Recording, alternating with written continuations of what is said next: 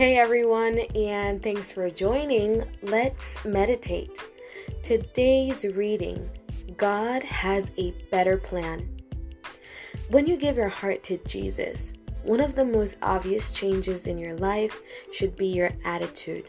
And that's because when you fall in love with Jesus, His love flows through you and affects everything you do.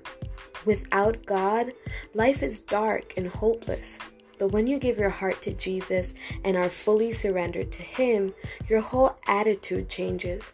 You won't be asking, is life worthwhile? Or why am I even here? Because God will fill your mind with pure thoughts, and the Holy Spirit's strength will cause Satan and his evil angels to flee. So when your day doesn't go the way you planned, you are passed over for that promotion, the rent is due, your bank account is empty, or you didn't get that diagnosis you were hoping for. Instead of pouting or blaming God, remember, your life belongs to Jesus. Choose to have a Christian attitude and say, God has a better plan. And remember as you go through today, Jeremiah 29:11.